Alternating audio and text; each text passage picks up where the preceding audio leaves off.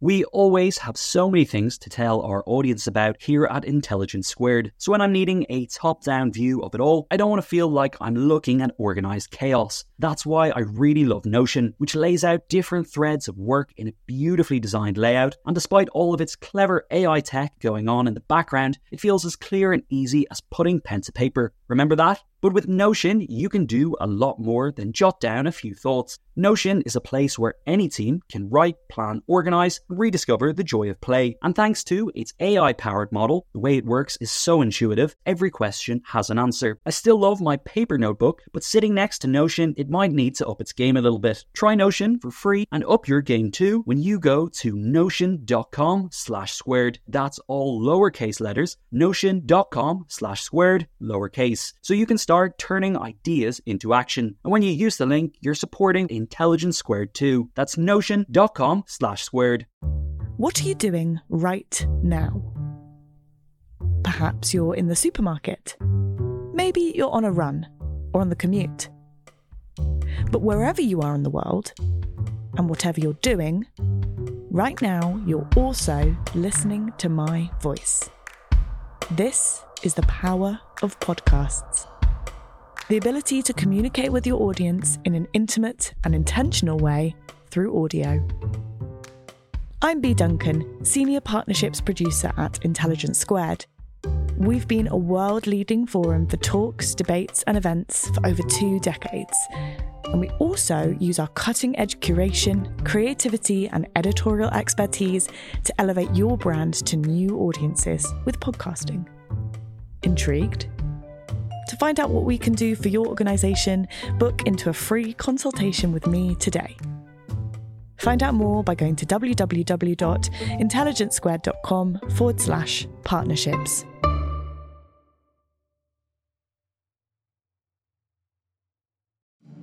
Welcome to Intelligence Squared. I'm Connor Boyle. Today on the podcast, we have the first episode of The Great Energy Transition, a new series from Intelligence Squared in partnership with Cummins. Right now, leaders and representatives from around the world are gathering in Egypt for COP27 to agree on policies to limit global temperature rises and adapt to impacts associated with climate change and existential crisis which we are all facing. So in today's episode, we're asking, what is happening between now and 2030 to achieve net zero? We're joined on this episode by Jonathan Wood, Vice President of Engineering at Cummins, Lucy Yu, CEO of Octopus Energy's Centre for Net Zero, and Dr. Chris Grieg, leading researcher on net zero energy transitions at Princeton University. To find out more about Cummins, please visit cummins.com. Our host for the series is physicist and broadcaster Helen Czerski. Here's Helen with more. Hello and welcome to The Great Energy Transition, a new series from Intelligence Squared in partnership with Cummins, and it's all about bringing together leading voices to discuss the really big questions around the environment, energy and the road to net zero. My name's Helen Czerski, I'm hosting, and we've got 3 topics coming up. We're going to cover one of them today, and that is what's happening between now and 2030 to achieve net zero. In the 2 coming episodes, discussions will be covering what needs to happen between 2030 and 2050, and then beyond that, the role of corporations in the energy transition. So we're following it all the way through, and today we're focusing on what's happening before 2030. Now, we all know that COP27 is just around the corner, and we also know that there's a better world out there. There's a world where we don't have to burn fossil fuels, where we don't have to generate so much air pollution in order to meet our basic needs, where things are cheaper and fairer, and we're not destroying our entire planetary system for just so we can keep, in the long term, just so we can keep using particular technologies in the short term. It's all out there, this better future. But it's not just a possibility. We know now that getting there is an urgent challenge. And in order to prevent the worst climate disasters, we hear these statistics all the time. Net zero needs to be reached by 2050. But if you ask any climate scientists, they'll say the sooner we make that transition, the better it's all going to be. Global emissions need to fall 45% by 2030. And that is a significant challenge. But a lot of the foundation already exists. Now it's time for the hard work of making making it happen. So today we're going to be focusing on the immediate challenge. What needs to happen before 2030? Just the next 8 years. It's not far ahead. So here's how it's all going to work. We'll hear from each of our expert speakers. We have 3 of them about their priorities and their insights as they look ahead to this gigantic task and the remaking of the American and global economy. And then we'll have a discussion between ourselves. And after that, you get to ask your questions. Now, you can actually start on that now. You should be able to see a Q&A button. If you click on that, you can put your question and do include your name and perhaps where you're from. We'd love to know. And then we'll read the questions out at the end in that question section at the end. So you can be asking questions whenever they occur to you on the way through. So do start submitting questions as soon as you're ready to. So let's start off and meet our speakers. We've got Dr. Chris Gregg. He's the leading researcher on decarbonisation and net zero energy transitions at Princeton University. He came into academia after almost 3 decades in industry, and his research focus is identifying and overcoming the challenges of rapid decarbonisation. And recently, and very significantly, he co-led Princeton's influential Net Zero America study, which came out in 2021, and is currently co-leading similar efforts in Australia and Asia. And then our second panellist is Lucy Yu. She's the CEO at Octopus Energy's Centre for Net Zero, which is a research unit leading pioneering research to make the future energy system a reality. She's got decades of experience building tech ventures and developing tech policy, and also in influencing regulation for the UK government, the European Commission and the UN. And last but certainly not least, we have Jonathan Wood, who is the Vice President of New Power Engineering at Cummins, which is a Fortune 150 global power technology company. He works to develop the company's innovations in its alternative power business, which houses its electrified power, fuel cell and hydrogen technologies. And he's worked at Cummins for 27 years, most recently as the Vice President for Components Engineering. So this is our expert panel. We clearly have lots and lots to talk about. But let's get started perhaps with a little bit of scene setting. So it's a familiar thing, Chris, but perhaps you could just lay out what exactly, and briefly if you would, what exactly is net zero and why does it matter? Yeah, thanks, Helen. So I think for a long time we've realised that climate change was something that was causing a lot of problems with the Earth and that we had to do something. And we were setting our targets like keep below 2 degrees C of temperature rise or later 1.5 degrees C. And this was really confusing. You know, how do you allocate this temperature target amongst different actors, whether they be states, nations or companies or individuals? And so the transition to a kind of a net zero kind of narrative for me has made it real and tangible for everybody. So whether you're a company, a city, a nation, you set yourself a target of net zero, you know exactly what you have to do in terms of your net emissions. The next challenge is what's the right kind of energy mix and set of technologies that would get you there. So I think it's really set ourselves a tangible target, and that's why I think it's really important. Now, the net zero study at Princeton, which you co-led, was really influential because it really dug into the details. Like, you know, you've made the point for the slogan, I guess, you know, here's an easy target, net zero, go. But then, of course, you know, the devil is all in the detail. And that was what this report dug into. And, you know, and it was read because people were like, oh, well, what does this look like? And I was just curious about, you know, for you, having done all that work, what do you think the most significant or surprising outcomes of that report were in terms of what was actually in the report? Yeah, I think the most eye-catching thing is the sheer speed and scale at which you have to build assets and infrastructure. We've never seen anything parallel to this in the history of humankind, right? So it's just a massive infrastructure building program. And with that comes a massive capital mobilisation challenge, a massive workforce mobilisation challenge. And because we are moving to resources which are, let's say, low operating cost and relatively free, but they take up a lot of land. So, you know, it's going to create new and interesting ways that we're interacting with the natural environments. Yes, we're going to overcome climate change in time, but there's going to be a whole new range of challenges with the natural environment, with communities. And I think this challenge of putting capital to work at a rate we haven't done before and the sheer amount of supply chain upheaval, infrastructure development, etc. I think we're in a real roller coaster of the next 3 decades. And that to me was the most surprising thing. The second most surprising thing is that we can get there without energy services having to cost more than they do today as a percentage of GDP. So that was kind of good news, but really the eye-catching thing was the sheer scale and speed at which we have to move. It is a big thing, but I think it's great, as you say, to see it as an opportunity. This is an opportunity to have something better rather than just being stuck with this thing that doesn't work.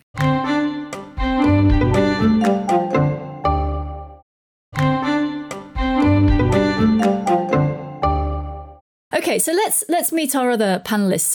Lucy, I wanted to come to you next. And, Centre for Net Zero, perhaps that's a phrase, not quite familiar for some of our audience.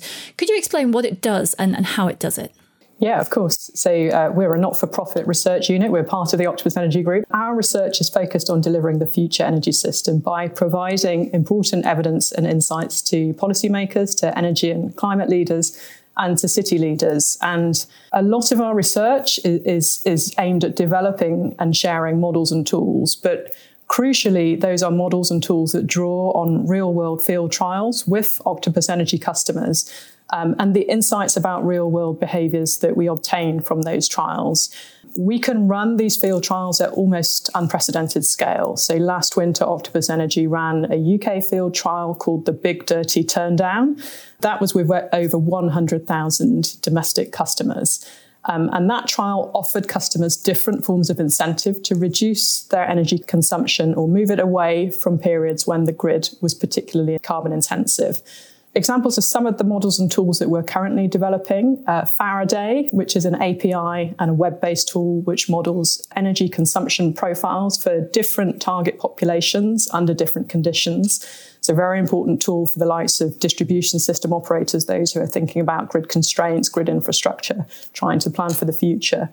Crowdflex, which uses field trials to better understand and model the amount of flexibility that could be available to the power system at any point in time, from households changing their energy consumption in response to different external signals or incentives, and baselining, which is work that we're doing to understand how to more accurate ways to establish a baseline or a counterfactual for a given customer's energy consumption in the absence of any external signals. And this is very important because that baseline and the ability to measure a delta or a difference could become very important for things like the greenhouse gas protocol's development of scope 4 or avoided emissions.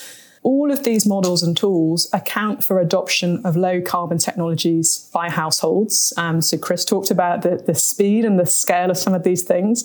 I think one of the things that's most striking is the speed and the scale at which ordinary households will need to adopt different technologies than they might have today.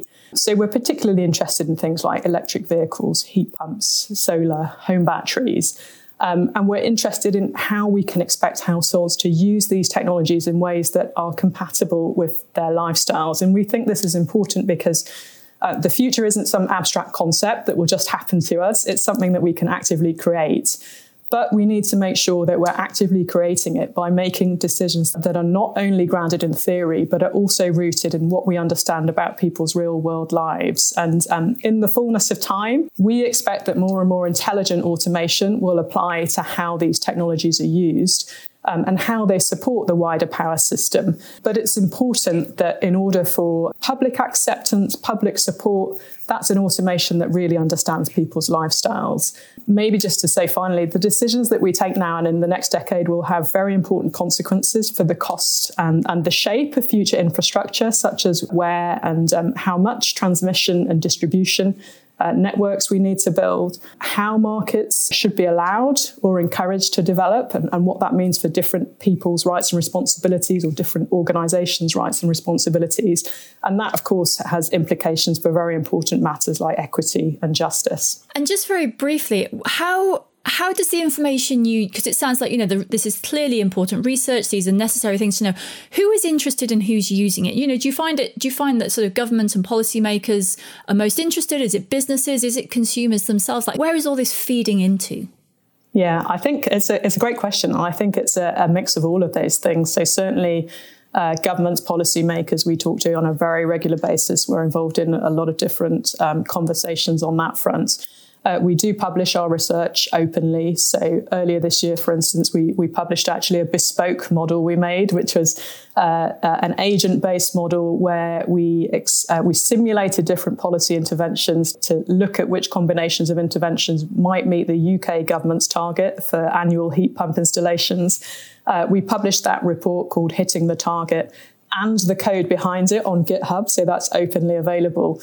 We try to do this with as much of our work as possible. We find, though, that it's not just governments, it's not just policymakers. We have a lot of interest from those responsible for planning where additional grid might need to be built. So certainly transmission network operators, distribution system operators, others in industry, and maybe others developing some of these technologies that I'm talking about as well. So all of those, along with just other academics who may want to use some of our tools for their own research questions. Well, I'm sure the question of transparency coming along, like the speed of change, is very interesting, because I think it almost forces transparency, because everybody needs to do everything all at once and you can't afford a top-down structure. Let's come to Jonathan then. And, Jonathan, companies like Cummins, a big transition like this doesn't happen without some corporations being on board. I guess the ones that don't get on board just get left in the dust. But what are, specifically for Cummins and the way you look at the world, what are your sustainability goals for 2030? Yeah, so it's a great question. So, we're in this, what we call Destination Zero.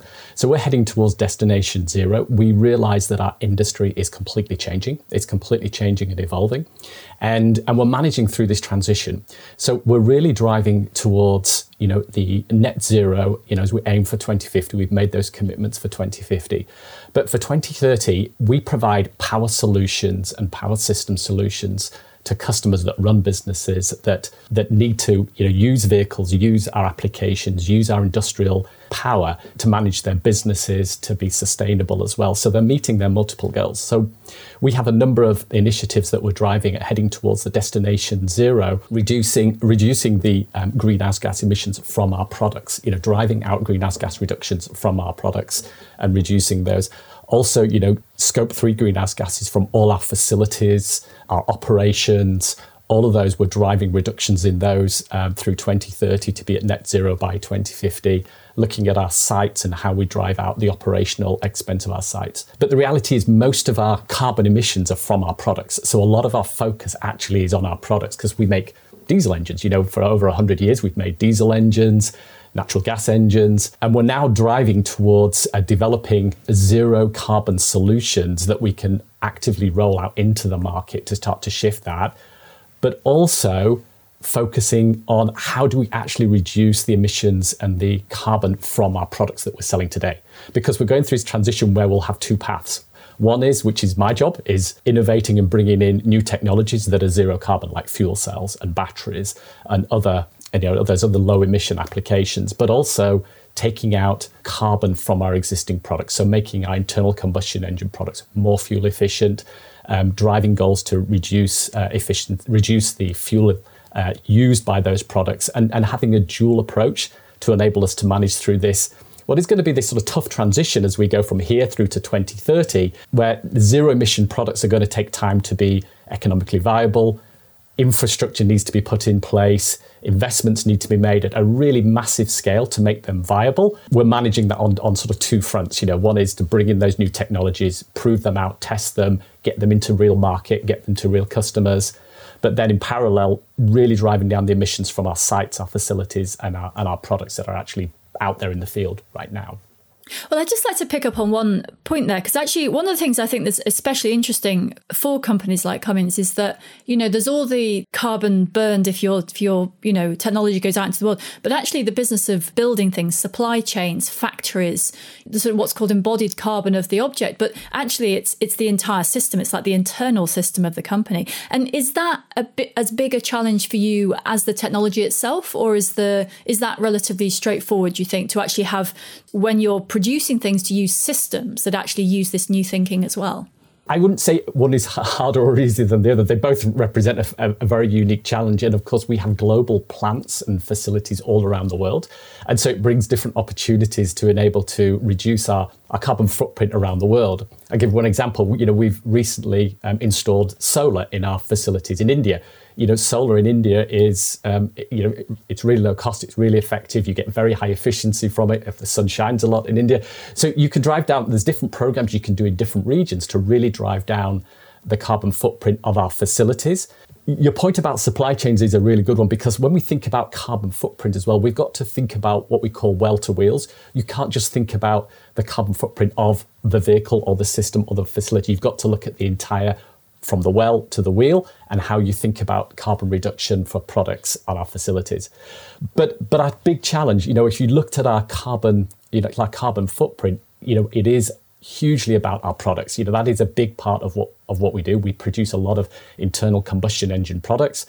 And so a very heavy focus for us is on how we reduce the carbon footprint, how we improve the efficiency. And we've got to make those products commercially viable, because customers who buy our products are running their businesses. So they're running their businesses. They need those products to be, yes, sustainable, but also commercially viable, available, can be supported with an infrastructure. And so they go through all those thoughts when they make those choices about the products they buy. And so our role is to bring that technology to start to make it viable, and to work with governments and others to drive, the adoption of the infrastructure that makes those products viable, which will be the key to, decarbonizing, a large part of our products. Awesome. Well, now we've met you all. We will broaden out discussion a bit. And I wanted to actually start on the timescales, because I'm not a big fan of this kind of 12 years to save the world language, because I think it makes it sound like, you want to tidy up the house before your relatives come to visit next weekend. Maybe you could do it today. Maybe you could do it on Friday. Maybe you could do it 3 minutes before they turn up. And actually, that's not what we're facing. We're facing a situation where the sooner we do things, the better it all gets. So it does make a difference whether you do it now or next year. But Chris, I'm interested in from your point of view, when it comes to the time between now and 2030, as far as you're concerned, what are the priorities here?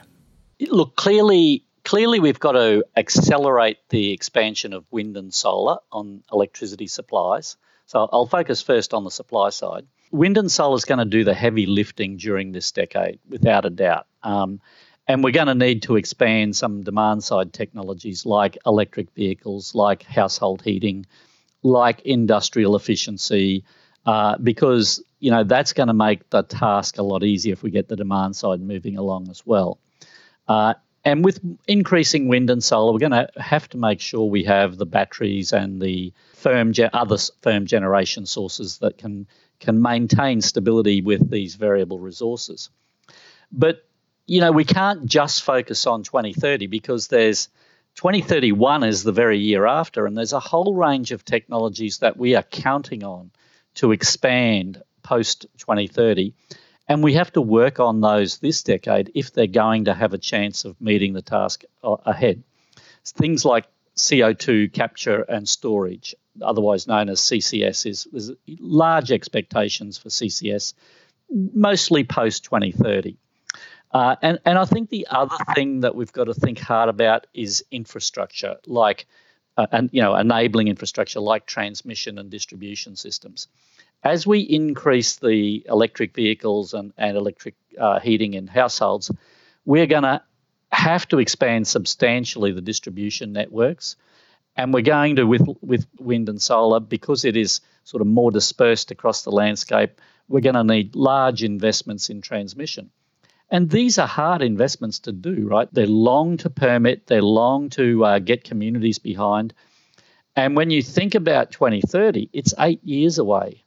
And so it can take you at least a decade to permit wind and solar. And the same will be true for things like CCS. If we want to be building out CCS in the 2030s, we need to start the permitting process now. And so, I don't think there's any stone you can leave unturned this decade. But what is visible to us, what's coming out of the ground as operating assets, is going to be wind, solar, batteries, electric vehicles, and some transmission. And that's going to look like it's done all the work, but we can't leave those other things behind. And do you see a sort of frustration now in, so that certainly for domestic solar, for example, but also in a lot of, there are supply chain issues. everyone's kind of gone, oh, okay, we want some solar panels, and they can't buy them because the factories aren't making enough, the material, the whole thing hasn't scaled up enough. Yet you worried at all that there might be this frustration that we have this couple of years now where everyone's all enthusiastic, like, okay, let's do this. And then they kind of get to, oh, well, we can't, I can't buy it. I can't get one. I'm in a waiting, I'm in a queue for an electric car that's maybe 6 months or something. Do you think we risk kind of taking the edge off it a bit because that we can't make use of that initial rush of enthusiasm just because, the system isn't quite with us yet? Look, I think supply chain constraints are inevitable. There's just so much to do so quickly. And one of my frustrations is not whether we'll become frustrated. I'm frustrated that governments don't see their role as a kind of a master planner coordinator. Supply chain constraints in a net zero transition are inevitable. And so we've got to learn to coordinate and sequence the expansion of supply chains, the expansion of infrastructure, and the expansion of these assets. It's too easy for us to say all we need to do is build wind and solar. There's so much more. There's all of the manufacturing facilities. There's the critical minerals. The supply chain is just a very complex thing, and it, like the assets themselves, has its own long lead time and permitting constraints. So, yeah, look, I think we are at risk of not facing up to the complete challenge, not coordinating our response, and running out of steam. And so, that's why I think it's vital that governments really get hands-on and get involved in this. I just wanted to just sort of build on that point a little bit. I think the coordination of the supply chain is a really, really important point. Because the worst thing you could do, or some of the bad things you could do, is go too slow in some areas, too fast in another. I use an example of if you don't build out renewable energy fast enough and keep increasing your production of hydrogen, as an example, which is a fuel for the future and how we think about it in terms of decarbonisation.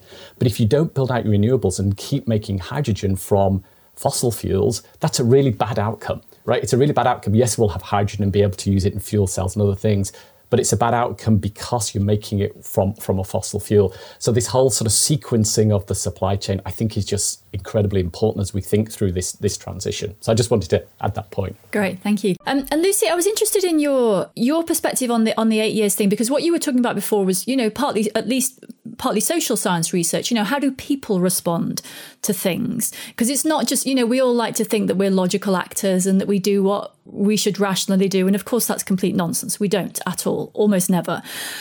So what do you see in the sort of priorities for the next 8 years in terms of shifting minds as well as spreadsheets?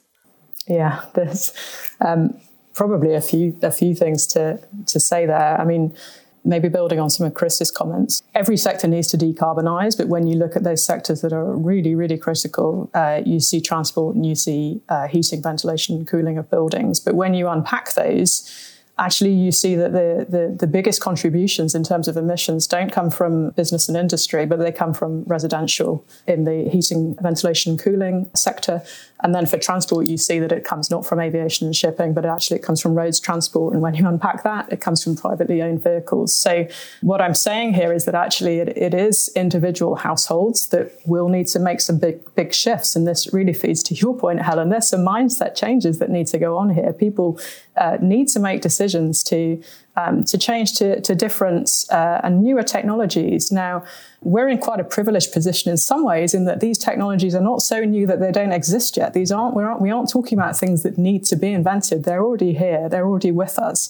I think one of the things that is very important here, and I'm really pleased to see some stuff come out in the Inflation Reduction Act in the US to support this, but is means of finance that can help households to purchase these technologies. Some of them have very high upfront costs.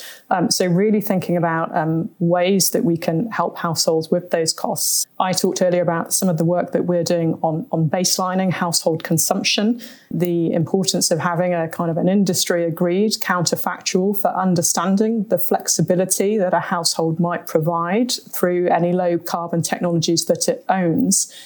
If we can do that, and we can measure that, then we can quantify avoided emissions. And that could have a value in the offset market.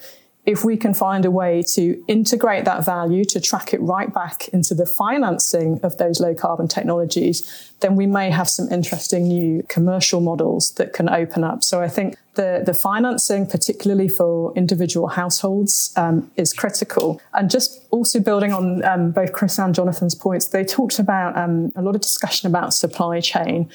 I also think it's important to talk about the skills constraints here. I talked about our hitting the target piece of modelling, our agent-based model, in which we simulated different interventions to see which of those might meet the UK government's target for 600,000 heat pump installations per year by 2028. We did find some scenarios in our modelling in which we modelled that demand would be sufficient to hit that target, but actually it would be constrained in the short to medium term by lack of trained installers. So we had some scenarios in which we said between 2025 and 2027, we will need another 30,000 trained heat pump installers. It sounds like a large number. It's not really when you put it in the context of how many gas-registered boiler installers we have in the UK, which is about 120,000.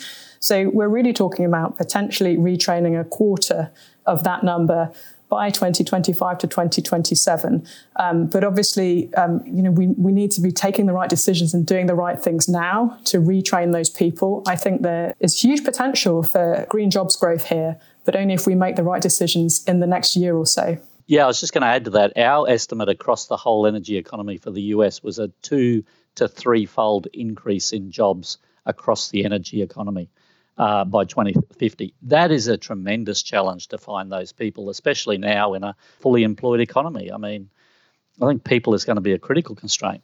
And of course, it takes not only time to retrain people, but they need to have a salary while they're retraining in order to live while they're doing it. We could delve so deeply into all of these things. But let's move on. I want to pick up on something Lucy said about the Inflation Reduction Act, which has these enormous numbers attached to it. I think $738 billion, and it's authorised $391 billion of that in spending on energy and climate change. So potentially, this sounds like a huge lever. Now, obviously, it was also, people had bigger ambitions for it. And, it's obviously better that something happened rather than nothing, but it wasn't all of the everything that some people were hoping for. So I'm interested in your opinions on how big a lever is this? How much is it going to shift? And what perhaps isn't going to be done by this act, but might need to be done by something else? Well, maybe I'll start just from the context of how we're thinking about it in Cummins. Firstly, it's hugely welcome. When I think about technology adoption in some of these markets that we serve that are perhaps more challenging to abate, I think about 3 aspects of this. There's one, which is, do we have the product offering? Is there the infrastructure? And how do you get to a cost, I call it cost parity? Because those are the 3 things that really matter as you start to really try to accelerate adoption rates. So what the Inflation Reduction Act has done, and also, the infrastructure bill has really helped sort of push and incentivize the building out of infrastructure, the adoption of clean energy vehicles, whether that's a battery, EV, electric vehicle, or a fuel cell electric vehicle. It also supports, clean fuel options. It gives sort of that financial impetus and drive to make the investment, to actually convert investments into real projects and real execution. That can only help adoption rates, because otherwise constantly these zero emission, these zero carbon solutions are always playing that challenge of how do they compete on cost? How do they compete in terms of infrastructure? And so I think government help in this way is hugely valuable, I think, in terms of making those steps forward. But I'll let others comment. Yeah, I'm happy to have a go. I think likewise, I mean, there's incentives across, most of the critical supply side technologies and the demand side technologies. There's even incentives to increase local manufacturing, whether it be EVs, batteries, solar panels, etc. One of the weaknesses, and it's an unintended, it's a well-meaning policy that I think an unintended weakness has created supply chain constraints. You only get the full extent of benefits if you're buying American-made, employing union labour with a certain level of apprenticeship training programs. And these are all terrific, like social policies. On the other hand, they actually have the ability to cause us to get offside with some of our other trading partners with whom we are well aligned. I mean, we've got to remember part of this was about China proofing America. We want to make sure we don't Europe proof and Australia proof and some of the allies that we've had forever. And so, if I wanted to order an electric vehicle in the US today, I would probably be waiting and get the incentive. I would probably be waiting for 18 months for my vehicle. And so, I think it will undoubtedly stimulate the uptake of some of these technologies, and it's very welcome, as Jonathan says. I just think we've got to be careful we don't lose the real power of what this could have been because it slows us down around conditionality. Very quickly, Lucy, because we've got so much more to talk about. Actually, just before that, so we are not quite time at audience question time yet, but just to remind the audience that you can be asking questions now. There's a Q&A tab that you can click on. Do put your question in there. Tell us your name. Tell us where you're from. You can be doing that now. We will come to those questions in just a couple of minutes. Lucy, if you could be quick, if you've got thoughts on the Inflation Reduction Act. We definitely don't want an Infrastructure Reduction Act, at least not as simply as that. We want a Polluting Infrastructure Reduction Act. But I've got one quick question before we get to questions. But yes, so very quickly, if you would, on that act. Yeah, sure. Well, I suspect both Chris and Jonathan are far more familiar with the detailed provisions of the Act. But what I will say, of course, anything of this nature is very, very welcome to see, even if it's not quite perfect in its execution. Very comprehensive, I think, from what I've seen, which is certainly reassuring. I was particularly pleased to see some of the finance provisions that are in there, particularly around providing the finance to sufficiently de-risk projects that might not otherwise have been funded without that finance. And also to see, although I'm not familiar with the finer details of this, I think there was a commitment to provide around $3 billion, I think, to change the entire fleet of the US Postal Service to EVs. I think that could be very interesting in terms of understanding how large owned and operated fleets could play a role in the future energy system. I love that example. So I know many of our audience will be American, but just for your information, in the UK, when I was a kid, there were these little vans that went around developing milk. And this is several decades ago now, and they were all electric. And I love the idea that it's kind of come around again. Okay, so just very briefly before we get to audience questions now, different type of question perhaps. So there are a lot of problems in the world, and they all intersect. It's not just the case that we can fix energy or we can fix transport and then we can just not touch anything else. There's an opportunity here to connect in with perhaps, dealing with geopolitical issues and things like equality and how communities work. There's all these other things that, if you're going to make big changes, it seems like you might as well at least try and do it in a good way for everybody, not just for your narrow issues. How do you see these big goals, 8 years to 2030? What are the opportunities for combining, this big systems thinking about energy and transport with the social issues and the political issues that are happening right alongside it? Who's going to take that one? Tough question. Oh, you're not shy. Go on. Look, okay, I'll have a first go. Look, I think there is a real opportunity to get some of the social justice issues right, and I think for lower income households, some of these support options we would have in terms of procurement are really worth making sure we get right. I think where we site assets, the sort of requirement for a much more sensitive and deeper community engagement, and ultimately when we think about the scale that we're going to need to go all the way to 2050, we're going to have to start sharing more value around these energy projects with local communities. In the past, I'm an ex-developer. We used to develop projects so as we would negotiate with the community in order not to be stopped. There's so much involved in net zero, we have to have a new approach, which is having the community right beside you, right behind you as partners. And I think, if we can get that instilled in these early years of the transition, it will stand us in really good stead. Any other contributions on that? Yeah, go on. Obviously, the very recent challenges we've got in energy supply, and the cost of energy. One of the things that we really can't lose here is energy. There's energy security, but there's also the sustainability and the zero emission, zero carbon future we want to have. We've got to hold on to both of those. And getting to a point where we can drive to lower and lower cost and more stable energy costs in the future has got to be incredibly beneficial for everybody. But of course, energy prices impact the lower income groups much more. And so if we can use this as an opportunity to build out a low carbon, zero carbon future energy sources that are much more predictable in costs in the future, that's got to be something we've got to try and hang on to. So I'll just add that. Yeah, maybe just quickly. I think there are real opportunities here.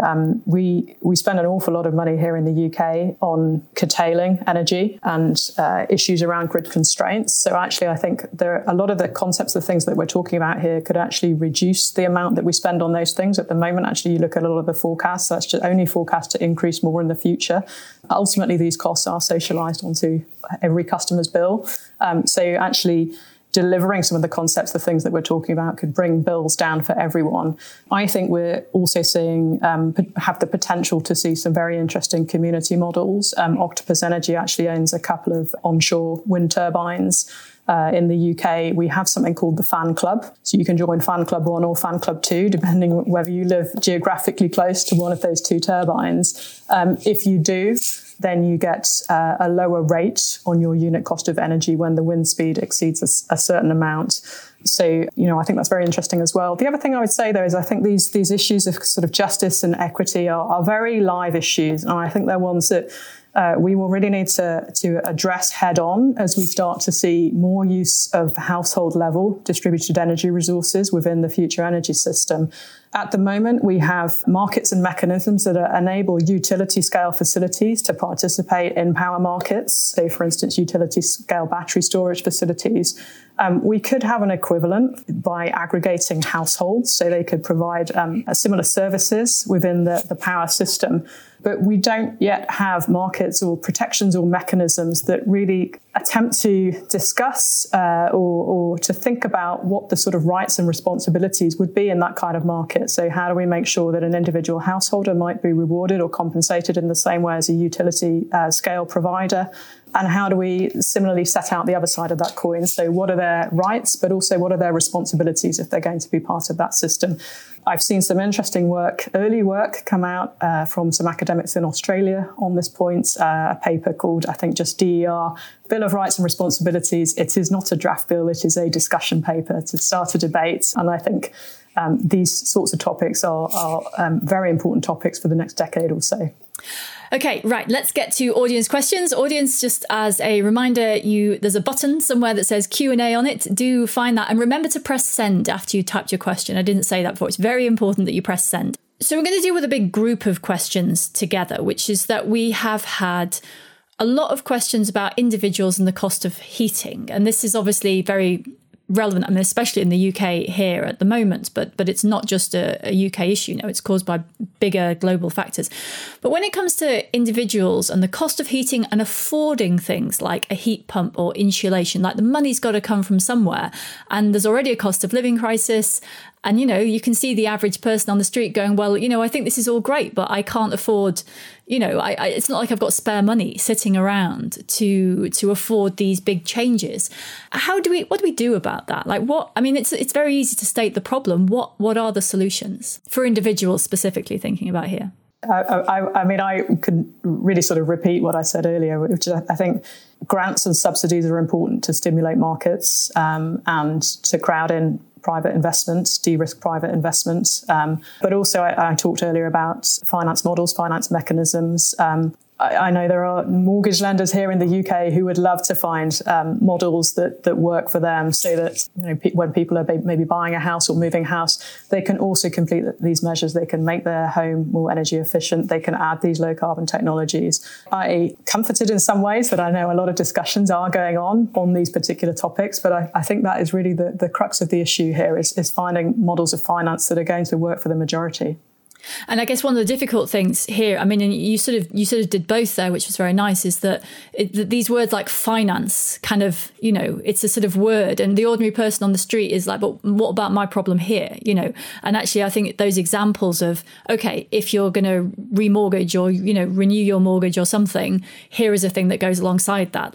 There's a language thing there, which actually leads into one of the other questions we've had from Twitter, which is that a lot of the metrics used to measure targets are hard hard to understand, let alone implement. And so the question is, are we in danger of kind of greenwashing climate change ambitions because there's some number or there's some other number and a company says they're doing something and here's some number, and people haven't got the time to dig into that and work out whether this number is better than another number. What's the risk here of companies just kind of spouting measures that are hard to understand, and it all just sort of fades into nothingness because everyone's spouting meaningless numbers? Enormous. I mean, this is going on everywhere, every day, from big financial institutions to, energy companies. I think we just don't have a good, simple system around ESG reporting that would force everyone to be transparent and consistent and authentic. So whoever asked that question it's a critical question, and there's been quite a lot written about it recently. So, I think a lot of people are focused on it, but it's disturbing the way it's happening right now, and it's distracting. And Jonathan, what do you see in this from the Cummins point of view? Yeah, I mean, I don't disagree. There's an awful lot being written about this. I mean, the way I would say is I think businesses have a responsibility to be as specific as they possibly can in terms of what it is they're doing to actually reduce this. So get down to actual hard, specific metrics about their products, their facilities, and what are they actually doing?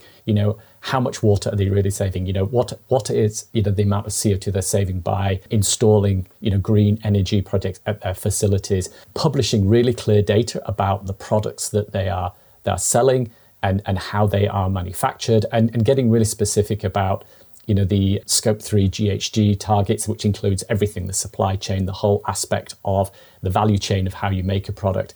And so within Cummins, we're trying to do that and trying to make that really clear through our sustainability reports every year to do that. But it's like anything, it's clarity. And of course, it's still a challenge about how do I look at Cummins and then look at another company and compare, right? How do I know? And so I tend to agree. I think, because it is a challenge to get that consistency. But businesses, I think, have a real responsibility to be as clear as possible about absolute targets and most importantly, how they are actually going about them is what I would say. Okay, well, let's pick up on that then. So since you're here as the representative of Cummins, what projects are you working on, that you can talk about? Tell us about the things that coming along the line that, you can be a little bit specific about that, are actually happening. Yeah, so more broadly, so we could talk about product and facilities, In our products, we are actively working on and launching engine products that are, our next level of engine products will be 7% more fuel economy, have better fuel economy than the products we launch today. So that is, we're putting that number out, we're launching those products and we're stating them. So that is tangible. We can say as customers use those products, the impact of CO2 emissions from those products as a result of doing that. We are clear we're putting in green energy sources into our plants. I talked earlier about that solar plant the solar facility that we've put in India, which has been able to reduce the amount of CO2 that we produce through our operations. We are working with what we call Cummins Waterworks, where we are actively focused on projects to increase access of clean water to a larger number of people than we would have up to 20 million people we want to get to point of providing clean water for. So there's projects like that are really clear and we state and we show and we put out there to demonstrate what we are working on to really meet our ESG goals and targets through 2030 and beyond to 2050. Just as a couple of examples. Cool, thank you. Okay, so let's get, so there's a question here, but I'd like to broaden it out a bit more to the general question of incentives. And so this question is from Colin Norris, and the question is, what policies should governments implement to drive the market towards net zero? There's things like carbon pricing, banning of technology, mandating storage, cap and trade. And, we all know there's this big discussion that's going on about how you make these incentives work. So when it comes to carbon and decarbonisation specifically, what are your views on which of these things, what models are actually going to work if governments put them in place? And is there a risk that if you have different governments make different decisions about how they're going to incentivise decarbonisation, is that a risk all by itself? Do we all need to agree? I'm sorry, I've forgotten your name, who asked the question, but you listed a range of measures. Now, in my experience, governments love to talk about packages of measures, but I think there's something behind that in that you're very unlikely to have just one particular policy or one particular measure that achieves the outcome you're looking for. So I think in answer to your original question, I think it's probably all of the above, plus probably some additional stuff in there as well. I think from the kind of the energy point of view, and particularly, we focus a lot on residential customers, the retail side of things. I think we need to see a really significant retail revolution. So I've talked a lot about households adopting some of these low carbon technologies, but I think also just far more innovation on the retail side in terms of things like rates and plans. We have a number of different tariffs within the Octopus Energy Group that are designed to help people use energy when it's cheaper. So if you have an electric vehicle, for instance, maybe to intelligently charge that vehicle at times when the grid is both greener and the electricity you're using is cheaper. I think there's more work to be done on just kind of price discovery. So what does that actually look like? What are the types of incentives we can design? Some of them will undoubtedly be related to price, but actually some of them might not. There may well be customers who are willing to do things differently just in the interests of the environment. So I think just having a better picture of all of this and then thinking about how we can build it particularly into retail innovation, is going to be really important. And the availability and the sort of abundance of data is going to be very important to understand that. I think the other piece I'd say about legislation is around its consistency. I think consistency and building a framework and tough and enforceable. I think that's important, that companies and businesses and others understand what they have to achieve and where they're moving to, and have that level of consistency and be able to build from that and have that enforceable. And when I say consistency, it's also very beneficial to have levels of consistency globally as well. As you think about products that get shipped around the world and we're driving consistent standards, that I think is also important to help drive innovation and product development that helps accelerate adoption of products, that enables us to start to build at scale. Because once you can start to develop products, that meet legislation, that meet tough enforceable legislation, build them at scale. Once you start building scale, costs start coming down, adoption rates start going up, and you start to then build this adoption rate, which is, has this virtuous circle of starting to then move things faster, as we head towards adoption of zero carbon solutions. Well, it really highlights what Lucy was saying before about decisions we make now matter, because if you set a standard early, everyone knows what it is and you can all just get on with it. Whereas if you have a sort of VHS Betamax debate for 10 years, it's time consuming and you can't afford the extra, the resource that goes into that. The other thing I'd say, though, is I think governments need to be setting, legislation around what needs to be achieved, but be more technology agnostic.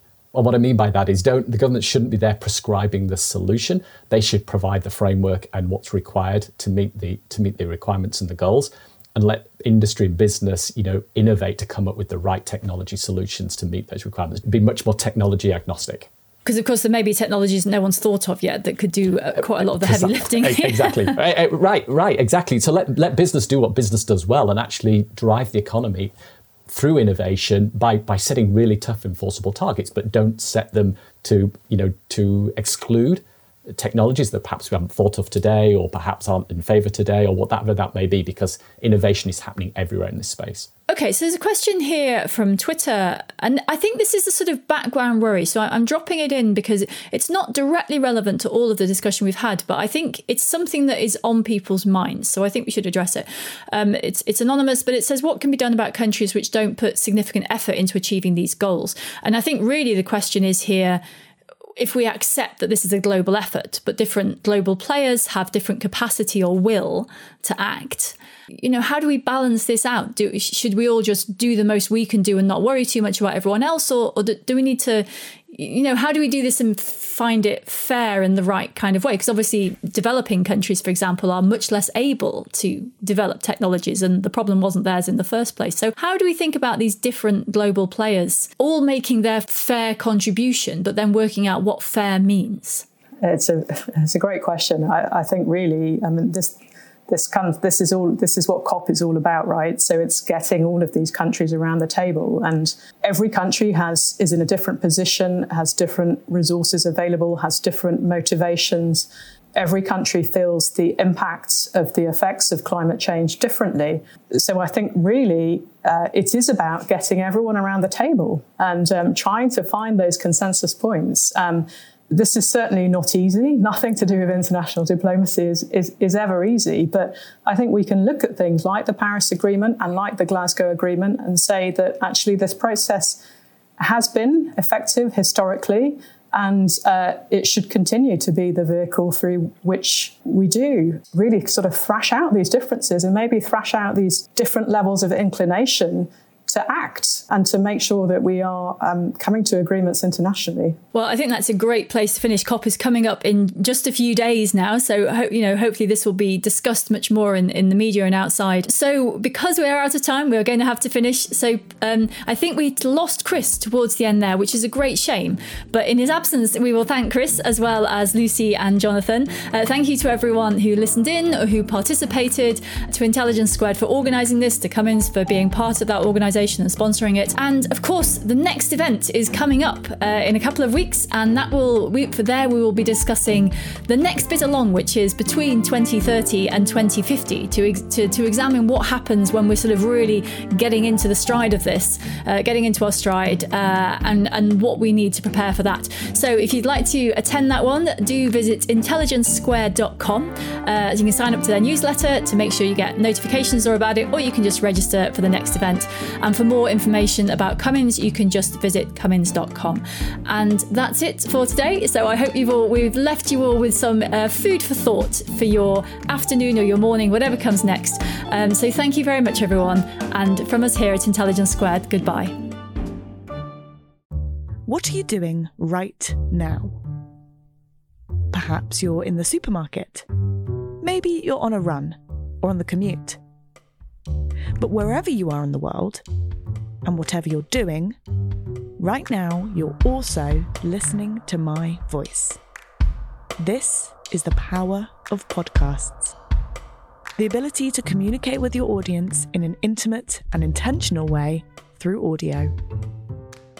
I'm Bea Duncan, Senior Partnerships Producer at Intelligence Squared. We've been a world-leading forum for talks, debates and events for over 2 decades. And we also use our cutting-edge curation, creativity and editorial expertise to elevate your brand to new audiences with podcasting. Intrigued? To find out what we can do for your organisation, book into a free consultation with me today. Find out more by going to www.intelligencesquared.com/partnerships.